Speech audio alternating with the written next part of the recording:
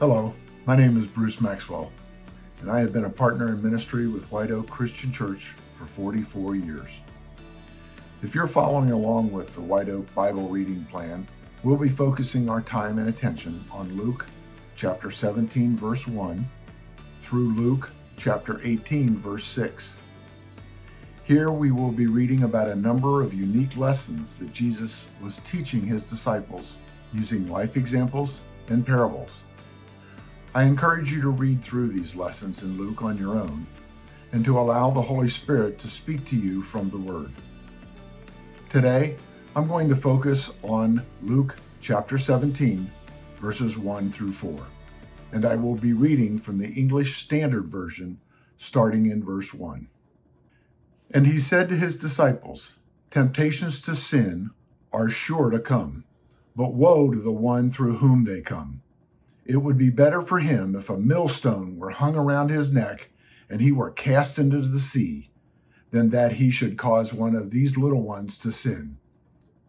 Pay attention to yourselves. If your brother sins, rebuke him. And if he repents, forgive him. And if he sins against you 7 times in the day, and turns to you 7 times saying, 'I repent,' you must forgive him."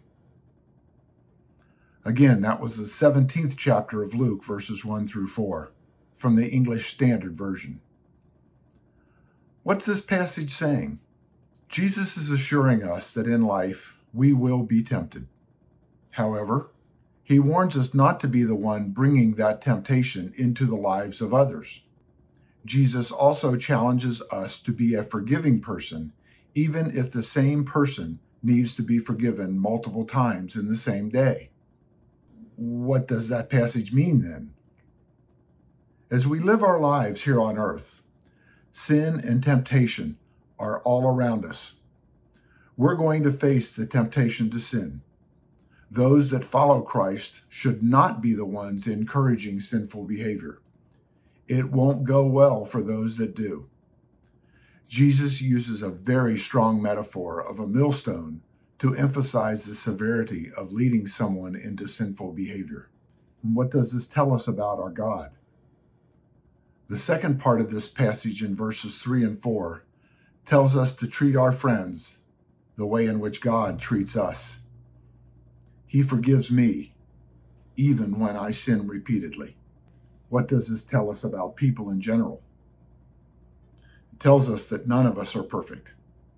All of us, at times, may have negative influences on others.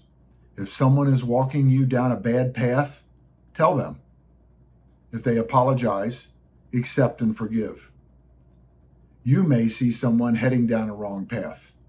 Tell them. If they repent and accept, forgive them. So how should I live my life based on this passage? I think I must be aware of those people in my life that I may be influencing, even subtly.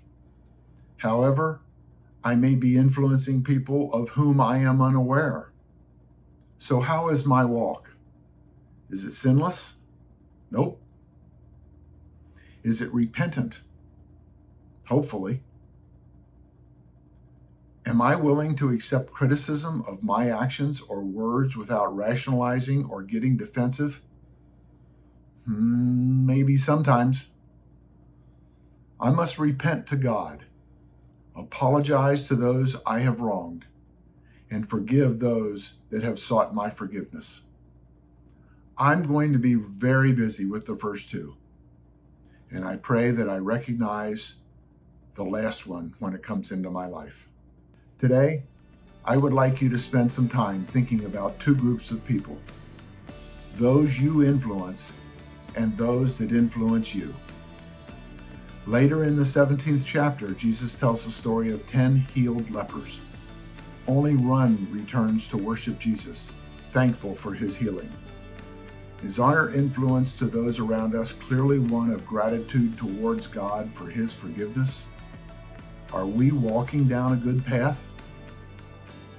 Are those that are influencing me helping me walk down a good path, a godly path, growing me into a disciple?